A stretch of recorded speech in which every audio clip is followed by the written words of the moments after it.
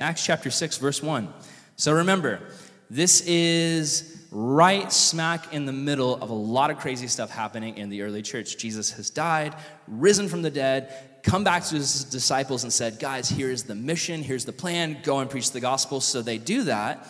And then left and right, they're getting arrested by the Pharisees, by the Romans, just thrown before courts. And they're told, basically, stop preaching the gospel. The Pharisees and the Sadducees and the Romans, they all see the gospel as a threat. They don't like it. But Peter and John just keep preaching the gospel, and the rest of the disciples follow. And the church is blowing up, and it's getting huge, and tons of people are getting saved out of Judaism into the Christian movement.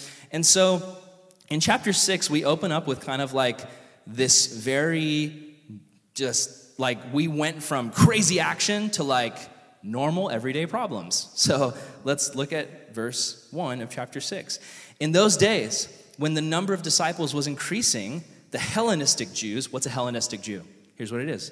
It's a Jew that is Jew by blood, right? They've got parents and grandparents and great-grandparents that were Jewish, but they've been born into a Greek culture. So it'd be like if you were like, 100% Mexican, but you were born into an extremely American culture. So when you go to visit your family in Mexico, they're like, what is wrong with you? You're nothing like us. Like you're like the people in California. What on earth happened to you? Some of you guys maybe have experienced that kind of whitewashing. Anyway, so that's the Hellenistic Jews. They're Jewish by blood, but Greek by nature, because they've been born into the Greek lifestyle. They don't read the Torah, they don't care about the traditions, but they've been saved. And so now you've got the Jews who are like the hardcore, like traditional Jews, and then you've got these other Jews who are like, we didn't get any of that, like we didn't grow up reading about Moses or any of that stuff, like we just know Jesus is great. So, back to verse 1. The Hellenistic Jews among them complained against the Hebrew Jews because their widows were being overlooked in the daily distribution of food. So the 12 disciples gathered all the disciples together and said, it wouldn't be right for us to neglect the ministry of the word of God in order to wait on tables. Guys, brothers and sisters, choose 7 men from among you who are known to be full of the Spirit and wisdom, and we will turn this responsibility over to them, and we'll give our attention to the prayer and ministry of the word. So this pleased everybody, and they chose Stephen and a bunch of other guys, and they presented these men to the apostles who prayed and laid their hands on them. What's the result? The widows got taken care of. The word of God spread. The number of disciples in Jerusalem increased, and a large number of priests became obedient to the faith. Okay, so stop there. So, other ways that we've heard this message taught is usually there's a focus on choosing responsible people to be in ministry. So it's like, oh yeah, like they chose Stephen and some of these other guys who were full of faith in the Holy Spirit. So it's like, that's where this message usually goes. It's like a talk about how to choose people for the ministry. But I decided last week to teach about justice, biblically justice, or biblical justice, not biblically justice. Because this issue, to me, like, totally seems like one we'd see today. Because what do we see all the time today? We see people saying, I'm being discriminated against. That's what's going on here. It's a claim of racial discrimination. You've got in the church a bunch of Jews who are actually kind of Greeks saying, hey, the Jews who are like the true Jews, because that's what you guys call them, right?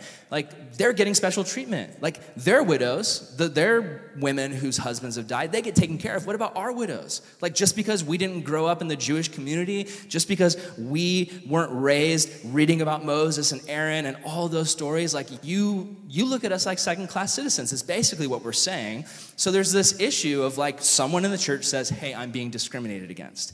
And I think in the world, we've seen, especially in the last couple years, we've seen how the world handles that. We see how the world handles discrimination and claims of discrimination and protest and all that kind of stuff. And I love how the Bible handles it. The Bible shows us what true justice looks like. So we're going to watch the Bible Project video up to the point where we left off last week, and then we'll get into some discussion on this. So here's the first part of the video. If you were a praying mantis, it would be socially acceptable to devour your mate. And if you're a honey badger, you have no regard for other animals. You don't care. If you're a panda with twins, it's normal to abandon one to take care of the other. But if humans do any of these things, we would call it wrong, unfair, or unjust. Yeah, why is that? Why do humans care so much about justice? Well, the Bible has a fascinating response to that question. On page 1, humans are set apart from all other creatures as the image of God. Yeah, God's representatives who rule the world by his definition of good and evil. And this identity, it's the bedrock of the Bible's view of justice. All humans are equal before God and have the right to be treated with dignity and fairness no matter who you are. And that would be nice if we all did that. But we know how the world really works. And the Bible addresses that too. It shows how we are constantly redefining good and evil to our own advantage at the expense of others. Yeah, self-preservation. And the weaker someone is, the easier it is to take advantage of them. And so in the biblical story, we see this happening on a personal level, but also in families, and then in communities, and in whole civilizations that create injustice, especially towards the vulnerable. But the story doesn't end there. Out of this whole mess, God chose a man named Abraham to start a new kind of family.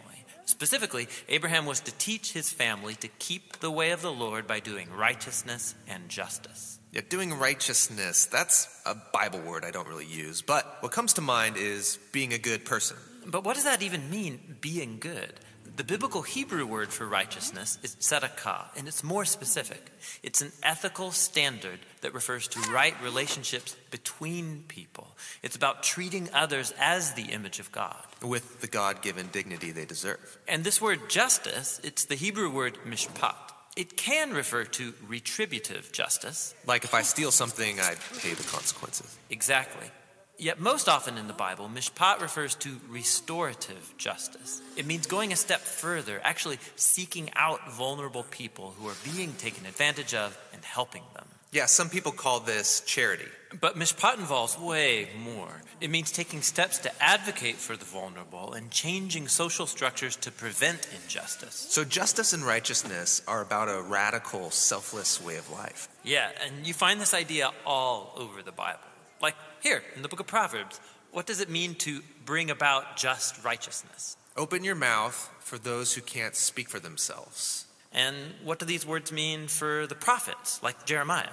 Rescue the disadvantaged, and don't tolerate oppression or violence against the immigrant, the orphan, and the widow. And like here, look in the book of Psalms. The Lord God upholds justice for the oppressed, gives food to the hungry, and sets the prisoner free. But he thwarts the way of the wicked.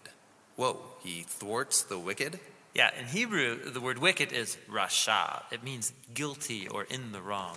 It refers to someone who mistreats another human, ignoring their dignity as an image of God. So justice and righteousness is a big deal to God. So this is stuff to think about. It's really easy to just read Acts chapter 6 and just kind of glance over it and be like, yeah, there was some women who got upset about something and they were like, hey, I'm upset. And then they were like, we got to deal with it because, we're the pastors, but we can't stop spreading the word of God, so we need to get some other guys to do it. Like, that's how we could just look at it, but I think it's so much deeper because this passage shows us God's heart for justice in the church. And basically, I'm just going to go through the questions that we did last week really quickly to kind of give you guys a baseline for where we were last week. The first question is when we did this together, I asked the questions to the audience and then they responded to me. I'm not going to do that with this part because we already did it last week. But the question was, why should we care about others? Like for the disciples, why should they care about those women who are saying, hey, we're not being taken care of, we're being racially discriminated against? Why should they care? Is it because they were being really annoying and it was the only way to get them to stop? No. The reason that we talked about was that all humans are made in the image of God. That's the reason that we do justice in the world, is because you look at anybody out there, like rich person, poor person, homeless person, person with a home. You look at anybody. Why do they deserve love? Why do they deserve respect? And why do they deserve you as a Christian going out of your way to help? Is it because they've done something for you? Is it because they've earned it? Is it because, no. That's what we think of in social media. In social media, why do you like a post? Because you feel like that person has deserved your like. So for some people, it's because you see a post and you're like, oh, I really like that. Like, dang, that's a rad post. Double tap, like. Other times, it's that person is your friend, so that they've earned an allegiance from you. So that means that no matter what, even if their post is stupid, you're still gonna like it because they're your friend. Like, that's just how it works. But in God's economy, we actually, it'd be kind of like if we went out of our way on social media, like on Instagram, to hunt down the people with like the lamest accounts ever, where it's just like you look at their post and you're like, oh, this is just a selfie of this person making the same face like 100 times. Like, no one wants to see that. Like, it'd be like going to that person's social media and like blowing it up and just giving them likes and comments and just like encouragement and like, hey, I'm praying for you and you're awesome and God loves you. Like, even though by all social media standards they don't deserve it. That's actually justice in God's eyes. It's treating everyone with love because they're made in the image of God. We talked about what are some examples of injustice we see in our world today. One that came up was abortion and the unborn. In that video, remember the pandas, right? Oh, by the way, did you guys love that little honey badger reference, right? I thought that was great. He's like, if you're a honey badger, you don't care. I thought that was great. Anyway, that was a thing back in the day. Okay, so the panda, right? The panda in panda culture, it's fine if you have two babies just to throw out one. Isn't that similar to our culture? In our culture, if you have a baby in your womb, if there is a baby growing inside of you, but that baby is an inconvenience to you, our culture says just chuck it out, just get rid of it. That's injustice because that is somebody who can't speak for themselves. That's somebody who can't defend themselves, and yet they're being oppressed. They're being killed, and they can't do anything about it. Another thing we talked about was racism is another thing, absolutely. Slavery is still going on today, even though in our country, thankfully, we don't have racial African-American slavery. What do we have in our country? There's sex slavery. The Super Bowl every year is the highest event that brings in sex trafficking of young girls who are bought and sold into sex slavery. And this doesn't just happen in our country, it happens all around the world. These are big examples of injustice. A small example of injustice is gossip at school, right? Like, you're at school and people are putting down someone else, spreading lies, spreading rumors about them. They didn't do anything, or even if they did something, right? Gossip, it's an injustice because it's putting someone else down in order to elevate yourself. So there's big injustice, but there's also small injustice that happens on a small scale. We talked about what is God's definition of righteousness. God's definition of righteousness is right relationship with others, okay? Just like a father, if a father is going to have right relationship, if he's going to be righteous to his kids, it means he's tucking them in at night, he's reading them stories if they're little, he's providing and working and making money to feed them. Like, that is righteous. So God is always righteous. He has a relationship with you and me. He's always right, he's always just, even though sometimes we fail. We talked about what's the difference between justice and righteousness. Matt nailed it. So this was the definition. So righteousness, the standard of right relationship between people. Justice, mishpat, is the action you do to create it. So basically, righteousness is the standard of right relationship between people. Justice is what you do in the world to create righteousness. Here's an example, okay? So you're in school, again, the gossip situation. People are gossiping. That's injustice, okay? They're putting down someone else. So then you stand up for that person, go into the gossip zone. The gossip zone. Sounds like a podcast. Welcome to the gossip zone. Anyway, sorry. But, you go into the gossip zone and you diffuse the situation. You say, hey, guys, we really shouldn't be talking about her. We really shouldn't be putting him down. He's actually a great guy. She's actually awesome. Like, you should give him the benefit of the doubt. Let's stop this. You're actually doing action. You're doing justice because you're creating righteousness. And then even better, a great way to do justice, to create righteousness, is when there's people who are fighting and you become a peacemaker. So let's say you've got brothers and sisters, like we talked about last week. They're fighting, they're going crazy, and you go into the situation and you say, hey guys, let's pray, let's get our eyes back on Jesus, let's talk this out. By the end of it, your brother and sister are just hugging it out, and you have done justice by creating right relationship. I know this is a lot, okay? But we're just doing an overview right now. And then we talked about changing social structures in the name of justice, which was an awesome topic. Like, So a way to do that, we talked about last week, was like how Jesus says in his parable. I love Jesus. Jesus is so revolutionary. He's like, if you're throwing a big party and like the rich guy comes in the room, what do? You say, hey, come on in. Like, and you know, for you guys, it'd be like the popular kid. You're like, oh, sit at the head of our table. Like you just right here, everyone's around you. And then like the lame loser kid comes in. You're like, oh, sorry, our group's kind of full. Like you'd kind of ruin our vibe if you sat with us. That's what we do, okay? We have our friend group. We have our vibe. We don't want anyone to ruin it. You know what Jesus says? He says in a parable, he says, when you throw a party, you reserve the best seat in the house for the lame, loser, beggar. And when he comes in, you're like, there's the guy. This guy's awesome. And you give him the best seat. And then when the rich guy comes, actually, the rich guy's already there. He helped set up the party, and he picked the lame seat for himself. He picks the lower seat because he wants the poor person to come in and just be blessed. So that's the upside-down kingdom of Jesus. So anyway, those are the things we talked about last week. Let's get to this week. So there is two types of justice, retributive and restorative. Okay, so let's say I'm walking down the street and someone stabs me. Is that justice or injustice? Injustice, right. But then let's say that we go to court and I'm like, this guy stabbed me. He's probably going to stab other people. He should be in jail. And the judge is like, no, he's probably fine. Is that justice or injustice? It's injustice as well. It's injustice to everyone around because now they're in danger of being stabbed by this guy. And it's actually injustice to the stabber because now he's in a position where he can continue harming other people, and it actually harms himself to be doing those things. So it's very important to have that kind of justice. But the cool thing is, Jesus always pushes us not to just retributive justice, which is like putting people in jail, punishing them. He brings us to do that, yeah, for sure. As a culture, we definitely should like punish people who do crimes. But then he also talks about restorative justice. So that is where restorative justice is where, okay, the stabber's in jail because he stabbed somebody. But then you, as a part of a prison ministry, go to the jail and talk to the stabber and tell him about Jesus and his love and forgiveness, and you offer him a chance to be forgiven and saved. So now he's going to heaven. So that's kind of the full circle. Does that make sense? So yeah, we definitely need that side of things. We're just going to move on. So now we're going to watch a part of a video and then talk about it. Here we go. So justice and righteousness is a big deal to God. Yes, it's what Abraham's family, the Israelites, were to be all about.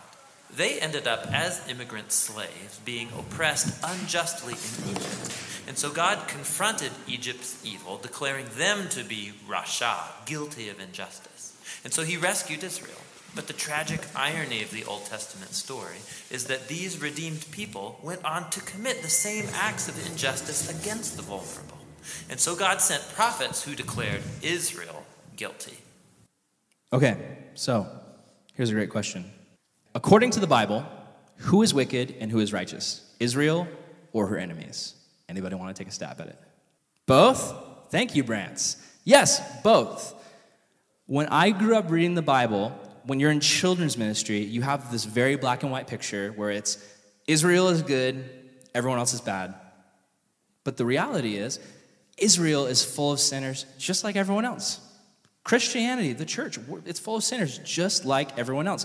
In Romans 3, verses 10 through 12, it says, none is righteous, no, not one. No one understands, no one seeks God. All have turned aside. Together they have become worthless. No one does good, not even one. That's pretty harsh. But that's the reality of our state without Jesus. Without Christ, we're not righteous. Without Yahweh, Israel was not righteous. Why is it so easy for us to point out the wickedness of others but miss our own? Here's the next part of the video. But they weren't the only ones. There's injustice everywhere. Yeah, some people actively perpetrate injustice. Others receive benefits or privileges from unjust social structures they take for granted. And sadly, history has shown that when the oppressed gain power, they often become oppressors themselves. So we all participate in injustice, actively or passively, even unintentionally. We're all the guilty ones. And so this is the surprising message of the biblical story. God's response to humanity's legacy of injustice is to give us a gift, the life of Jesus. He did righteousness and justice, and yet he died on behalf of the guilty. But then God declared Jesus to be the righteous one when he rose from the dead. And so now Jesus offers his life to the guilty so that they too can be declared righteous before God, not because of anything they've done, but because of what Jesus did for them. Awesome. So here is the next question that we're just going to talk about up here. How do we participate in injustice? Any thoughts on that? Like us, like, or even just like on a broader sense, like people in 2018. But like, how do we participate? Yeah, being prejudiced, judging people by their looks or their race or like how well they're dressed. Yeah, absolutely. Anybody else? Yeah. Well, for me, it's like passively doing it. Like I see injustice, and instead of stepping up and like saying like, no, this isn't right, just like passively allow it. Yeah.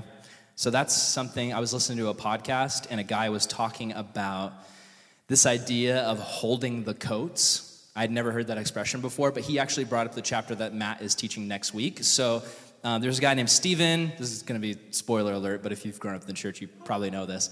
There's a guy named Stephen. He's a Christian, and he gets like stoned to death. Like they throw rocks at him because he's a Christian.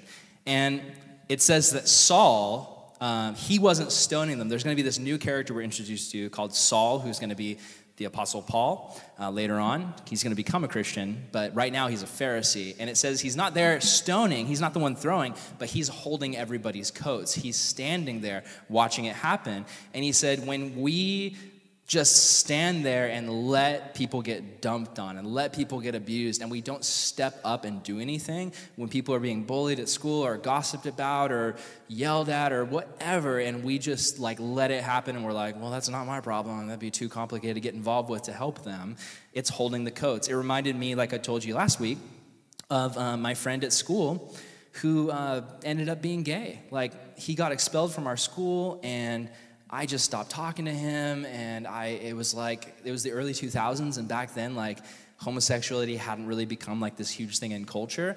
And so the way that my friends treated this guy was kind of like he was dead to us. It was just kind of like, well, like, I guess we're never seeing him again. And I just remember people gossiped about him, all this stuff, and I was totally holding the coats. I wasn't talking bad about him, but I didn't reach out. I didn't say, hey, I'm praying for you, man. Like, hey, like, dude, I know this is really hard for you. Like, if you need anything, like, let's talk. I didn't do that, and I really, honestly regret that. So, really briefly, let's ask the question, what can we do to fight against it?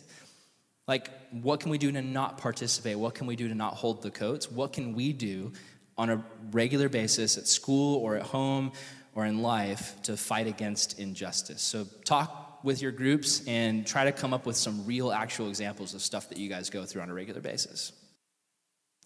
Okay. Good stuff? Yeah? Cool. Let's move on.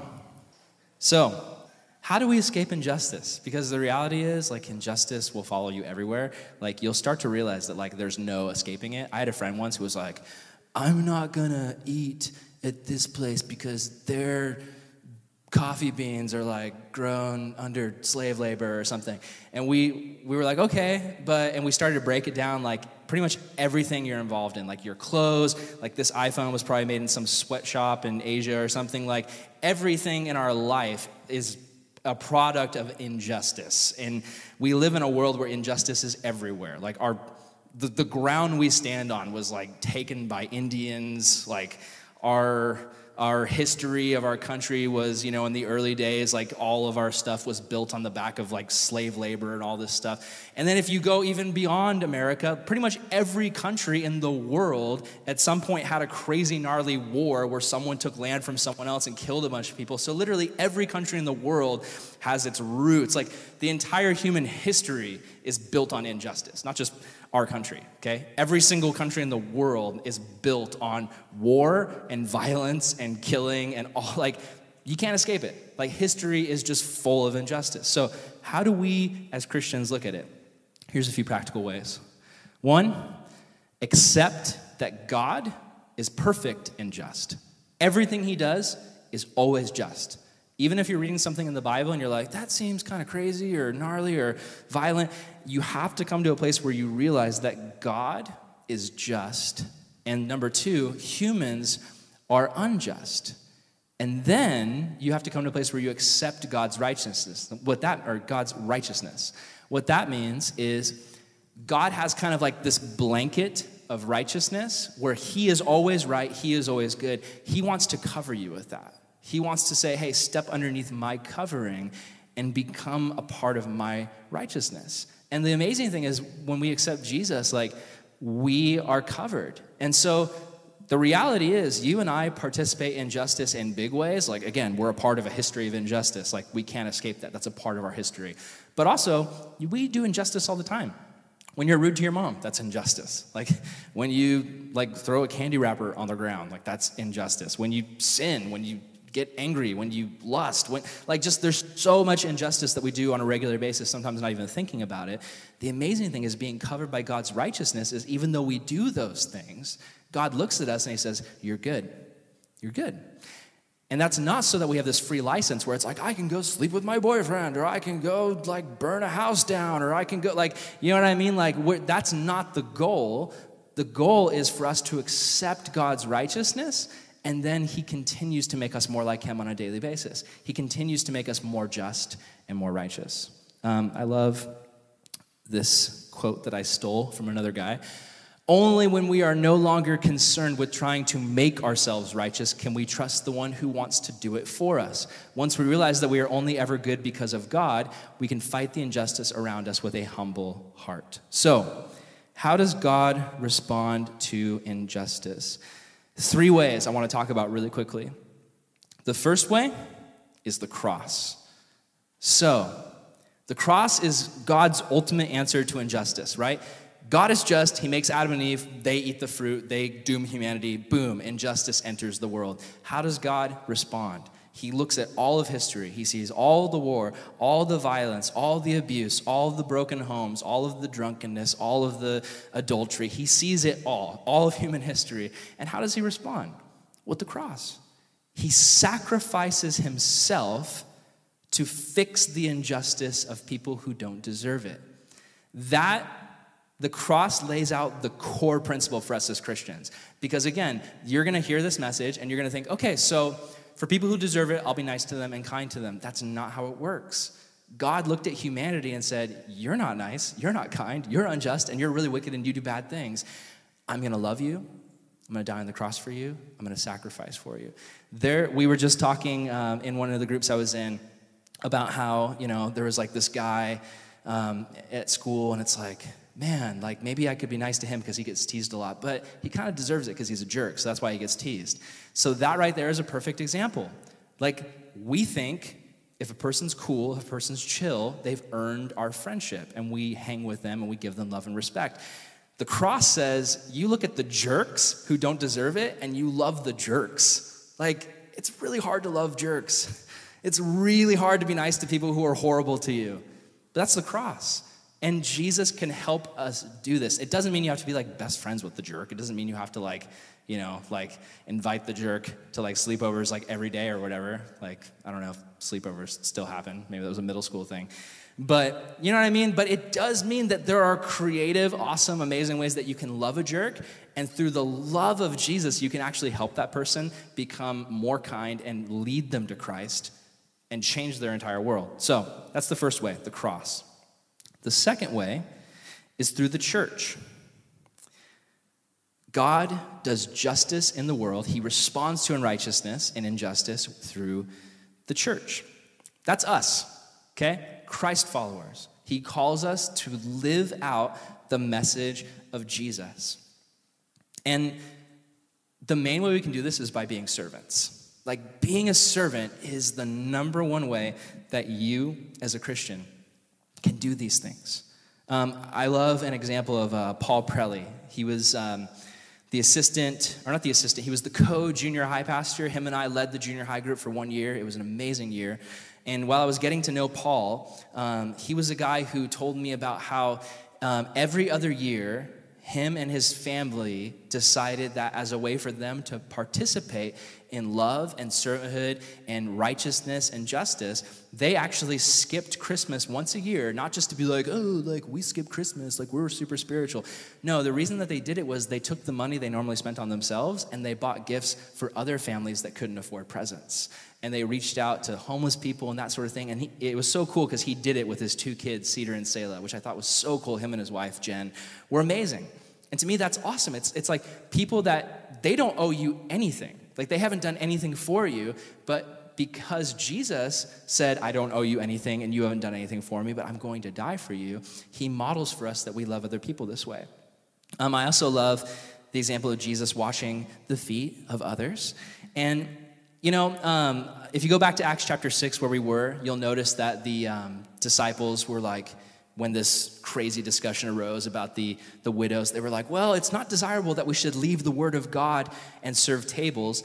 That's what I love about Bible college students like Matt, because, you know, you and your friends, you are just all the time studying the word of God, but then you're also waiting tables too. You guys have that whole ministry where you guys like serve people who come through the conferences.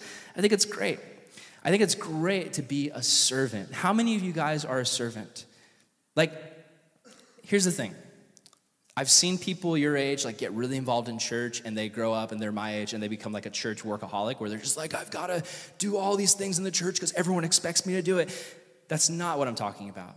But here's what I'm talking about. I'm saying find your place. Find a way to serve. Every single one of you guys in your life in some way can find a way to serve. You guys, some of you guys can lead worship for junior high or children's ministry. You can help out in the nursery. Some of you guys can just like make it your ministry to step it up around the house and do things that your parents haven't even asked you to do. Some of you guys can mentor students who are younger than you or even your siblings. Like you can make it your ministry. Imagine that, saying, you know what, God, for the next year, 2018, I'm going to dedicate to you 1 hour a week to mentor my little brother or sister. I'm going to get together with them, and I'm going to read the Bible with them. I'm going to ask them how they're doing. I'm going to disciple them. Like, guys, ministry is not just stuff you do in this building. Like, ministry is all over the place. So find your ministry opportunity. Like, every single one of you guys is called to serve. Don't just be a consumer. Be someone who serves. And be willing to do anything. Be willing to set up chairs, tear down chairs. One day, you just might get called to speak or lead worship while you're setting up those chairs. Or one day, you might be called to set up chairs when you're a speaker or a worship leader. When I was traveling through Ireland, I got asked to speak all over different churches. It was awesome. It was like such a cool experience. I went to one church and I was like, hey, what can I do? Like, I can teach, I can speak, like I can help with youth ministry. They were like, you know what? We really could use someone to set up chairs on Sunday. And I was like, that's amazing. Yes, let's do it. And I wasn't like, do you know who I am? Like, I'm a youth pastor of a group that ranges from about 20 to sometimes 35 people. Let me tell you, like, I am big news. No, like, I was like, dude, yes, like, I don't need to speak. Like, I would love to set up chairs. It's amazing. Just always have the mentality that nothing is too big and nothing is too small. We're all a part of the family of God, and we're all called to serve. So, the third way that God responds to injustice in the world is through the kingdom of God, which is the promise of a place where there will be no more injustice. No more. And so I'll use a modern example, okay? So I'll use 2 modern examples, okay? So some of you guys probably come from families that are a little political, you know? And maybe they've got CNN or Fox News going on in the background or whatever, and they're really into all that stuff. And maybe, like me, you grew up in an environment where you kind of just saw things one way. You know, I grew up conservative, so I grew up thinking that, like, anything a Republican did, like, Jesus was, like, giving a high five and was like, you're awesome, go for it, like, I bless you. And then I realized later on that, like, God doesn't call people to be Republicans or Democrats. He calls them to be Christians. So you're dealing with a homeless person, right? Let's say you see a homeless person on the street. That's injustice. You're like, what? What are you talking about? Like, if you come from a conservative background like me, your initial thought is, he probably deserves it. He didn't work. He needs a job. Like, it's his own fault. He put himself in this mess, right? That's the standard kind of conservative way of thinking. But what does God say? God says every human is made in the image of God. Every person deserves love and respect. So there's two ways to look at it because in America, there's two ways of looking at things. Conservative or liberal. Those are the two boxes you get put into. That's like the sorting hat from Harry Potter, or like the, districts from Divergent or whatever. Like that's all we've got to work with in America. We've got these two ways of looking at the world, right? I want to present to you a third way, okay? So let's say you grew up conservative, you see a homeless person. Your thought is, it is just that this person is homeless because it's their fault. They did it to themselves. They probably got drunk or a drug addiction and they're on the street. It's their fault. And it would actually be unjust for you to take my money and give it to them, right? So then let's say you're a liberal and you see this person. You say, oh, it's unjust. And it's the 1%'s fault, right? Like the rich people, it's their specific fault. They made that guy homeless. And it would be just for you to give him all your money, right? So who is forgotten in the argument? It's the homeless man. Like everyone's so focused on the left or right, they forget about the homeless man.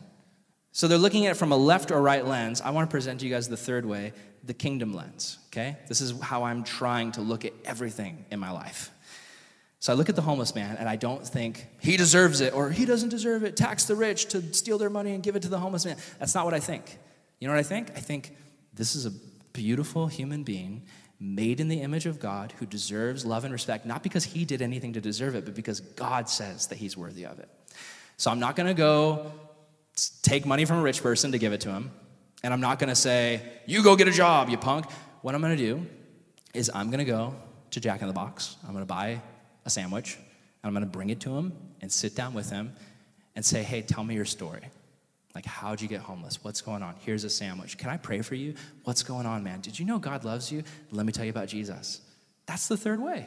And it's so much better. Like, just, that's the way to look at the world. It's amazing. So, let's end with this. Actually, let's finish the video, and then we'll go back. So we're going to finish the video, and then we'll talk really quick at the end. Here we go. The earliest followers of Jesus experienced this righteousness from God, not just as a new status, but as a power that changed their lives and compelled them to act in surprising new ways. Yeah, if God declared someone righteous when they didn't deserve it, the only reasonable response is to go and seek righteousness and justice for others. This is a radical way of life, and it's not always convenient or easy. It's courageously making other people's problems my problems. This is what Jesus meant by loving your neighbor as yourself. It's about a lifetime commitment fueled by the words of the ancient prophet Micah. God has told you, humans, what is good, and what the Lord requires of you is to do justice, to love mercy, and to walk humbly with your God. To end, in what ways is following Jesus radical and different concerning justice than the way the world works, okay? From the way our typical left-right paradigm works. What does that look like, okay? Just let's talk about that with one another. He talked about making other people's problems your problems. That's tough. That's tough because sometimes, let's say there's somebody who has a problem in your school or in your life, and you're looking at everything we're talking about, it's like, make that person's problems your problems, come support them. But it's hard because sometimes you don't fully support them. Sometimes you're like, man, like the way this person acts, like I can't get behind that, or this person's in sin, like I don't know what to do. So it's tough. It's tough to be supportive of people and love people while also dealing with some of the gray areas. So congratulations, you guys made it through a complex, just deep thinking, crazy session with a seminary level video discussion course. So well done. Here's something I want to end with, okay? So we live in a world right now where there's a lot of protest going on everywhere. Just there's African American people protesting against police and military. There's police protesting against the other side. There's people protesting about like statues, that whole thing, like take down the Confederate statues. And there's just like constantly, women are just protesting like everything with the Women's March and all that stuff. So this is what I've seen. on both sides. I like to cruise Facebook sometimes, and I see old people on both sides, and all they do is they just try to destroy one another. Like they just try to just demolish and say, this is why you're wrong and this is why you're stupid. It happens on both sides. Just shut you down, just get out of there. That's what I see all the time. And this is something the Lord gave me recently. I was thinking of all this, and he spoke to me, and he said, Aaron, there's pain behind every protest, okay? There's pain behind protest. And that doesn't just go with like the big things going on in the world. That goes with your life. Your sibling gets mad at you. Your mom gets mad at you because you didn't do something, right? Our natural response is to get defensive and defend ourselves. We need to realize that behind every protest, there's pain. And our job as Christians is not to tell people why they're wrong and demolish people logically. Our job is to look at the pain behind the protest and point people to Jesus. Like, let's say, you guys go to college and you go to some non-Christian college and there's some protest going on, there's some rally going on, and there's two sides, right? Your job is not to pick a side. Like, your job is not to be like, okay, these guys are right and these guys are wrong and I'm gonna destroy these guys and I'm gonna fight with these. Like, your job is to actually be the person who stands in the middle and looks at the pain in both sides and points both sides to Jesus. Yeah. What about your own opinion? Oh yeah, you can definitely have an opinion. Like, a great example, I think one of the easiest examples is let's say we're in Vista and like a group of straight up Nazis comes to Vista and they're dressed like Hitler and they've painted on Hitler mustaches and they're like, death to everyone but us. Like, that's definitely a thing where like, I'm gonna have an opinion. And I'll be like, okay, those guys are definitely wrong. Like, somebody should shut that down. One of the best examples I thought of that, or that I saw was, I read this article about, there was some Nazis that came to a town and did a march, and the way that like this non-violent, peaceful group like went against them was they hired a tuba player to follow the Nazis around and just play the entire time they were marching. So it just totally delegitimized everything they were doing, which was awesome. But here's what I'm saying, like, the goal is not to be like, oh yeah, Nazis are obviously wrong, so I'm gonna fight Nazis. Like, actually the goal is to like get in there, stand in the middle, and be the person who actually like points Nazis to Jesus and like speaks truth to them. And it's like, hey, like, you guys are wrong, but I'm not just going to try to destroy you intellectually. I want to point you to Jesus. I want to point you to forgiveness and redemption. Like, I want to see you get saved out of your Nazism. And then on the other side, to like find the people who've been hurt by that and to point them to Jesus. Because that's the thing. With protests, you're always going to find people who are bitter and angry. And when I'm talking about like victims. Like, in protests, when there's people who have been like victimized and hurt, a lot of times they channel that into anger. So one of the best things you can do is to point them past their anger and show them Jesus, who restores and helps people who've been victimized and helps people. So the goal is always to point people to Jesus, is what I'm saying. So yes, have opinions. Like, I'm not saying just like erase your mind and clear your head and don't ever think of anything and just be like, Jesus, Jesus, Jesus. Like, that's not what I'm saying. Yes, have opinions. Like, have opinions that are different than mine. That's great. I love it. But at the end of the day, Jesus. So anyway, it's like 12:38, so did you? I was gonna say, so like what you're saying is like still stand on the truth. Yeah. Look for the deeper problem. Yeah, and try to be a peacemaker. Like, try to not just like, because there's always sides where it's good and evil, and our mindset is like, evil, we blow them up. We blow up the Death Star. We throw the ring into the volcano and just destroy the bad guy. But Jesus calls us to stand in the middle and be peacemakers. Does that make sense? Cool. All right, let's pray. God, we love you. Thank you for this time to discuss things and think about things. We love you so much. I pray that you bless these kids. I pray that this message would just be one that would plant a little seed in their heart that would grow in effect just as they head off into college and even practically in their schools. God, there's ways that you want to use this. So, God, we thank you that you're just. We thank you that you're righteous. And we thank you, God, that you want to create justice and righteousness in our world, even though we don't deserve it. God, help us to stop thinking about these things as just, getting what we deserve, or I'm a good person, so I get this. Help us to realize that there's no one righteous except you, and that all of us are called to love people, even the people it's hard to love. even the cruel people or the mean people or the jerks in the world, God. You call us to even reach out to them. So I pray that we'd leave here today on a mission to restore people to right relationship. Lord, help us to look for the poor and the weak in our schools, those who don't have friends. Help us to look for even the jerks, Lord, who don't deserve it. Help us to love them and preach the good news to them and befriend them and point them to you. Help us, God, to see the pain behind every protest. And God, not to be people who are prideful, but to be people who love you and want to fight, Lord, to bring people to see who you are and what you're doing. We love you, and we pray this all in your name. Amen. Amen, guys.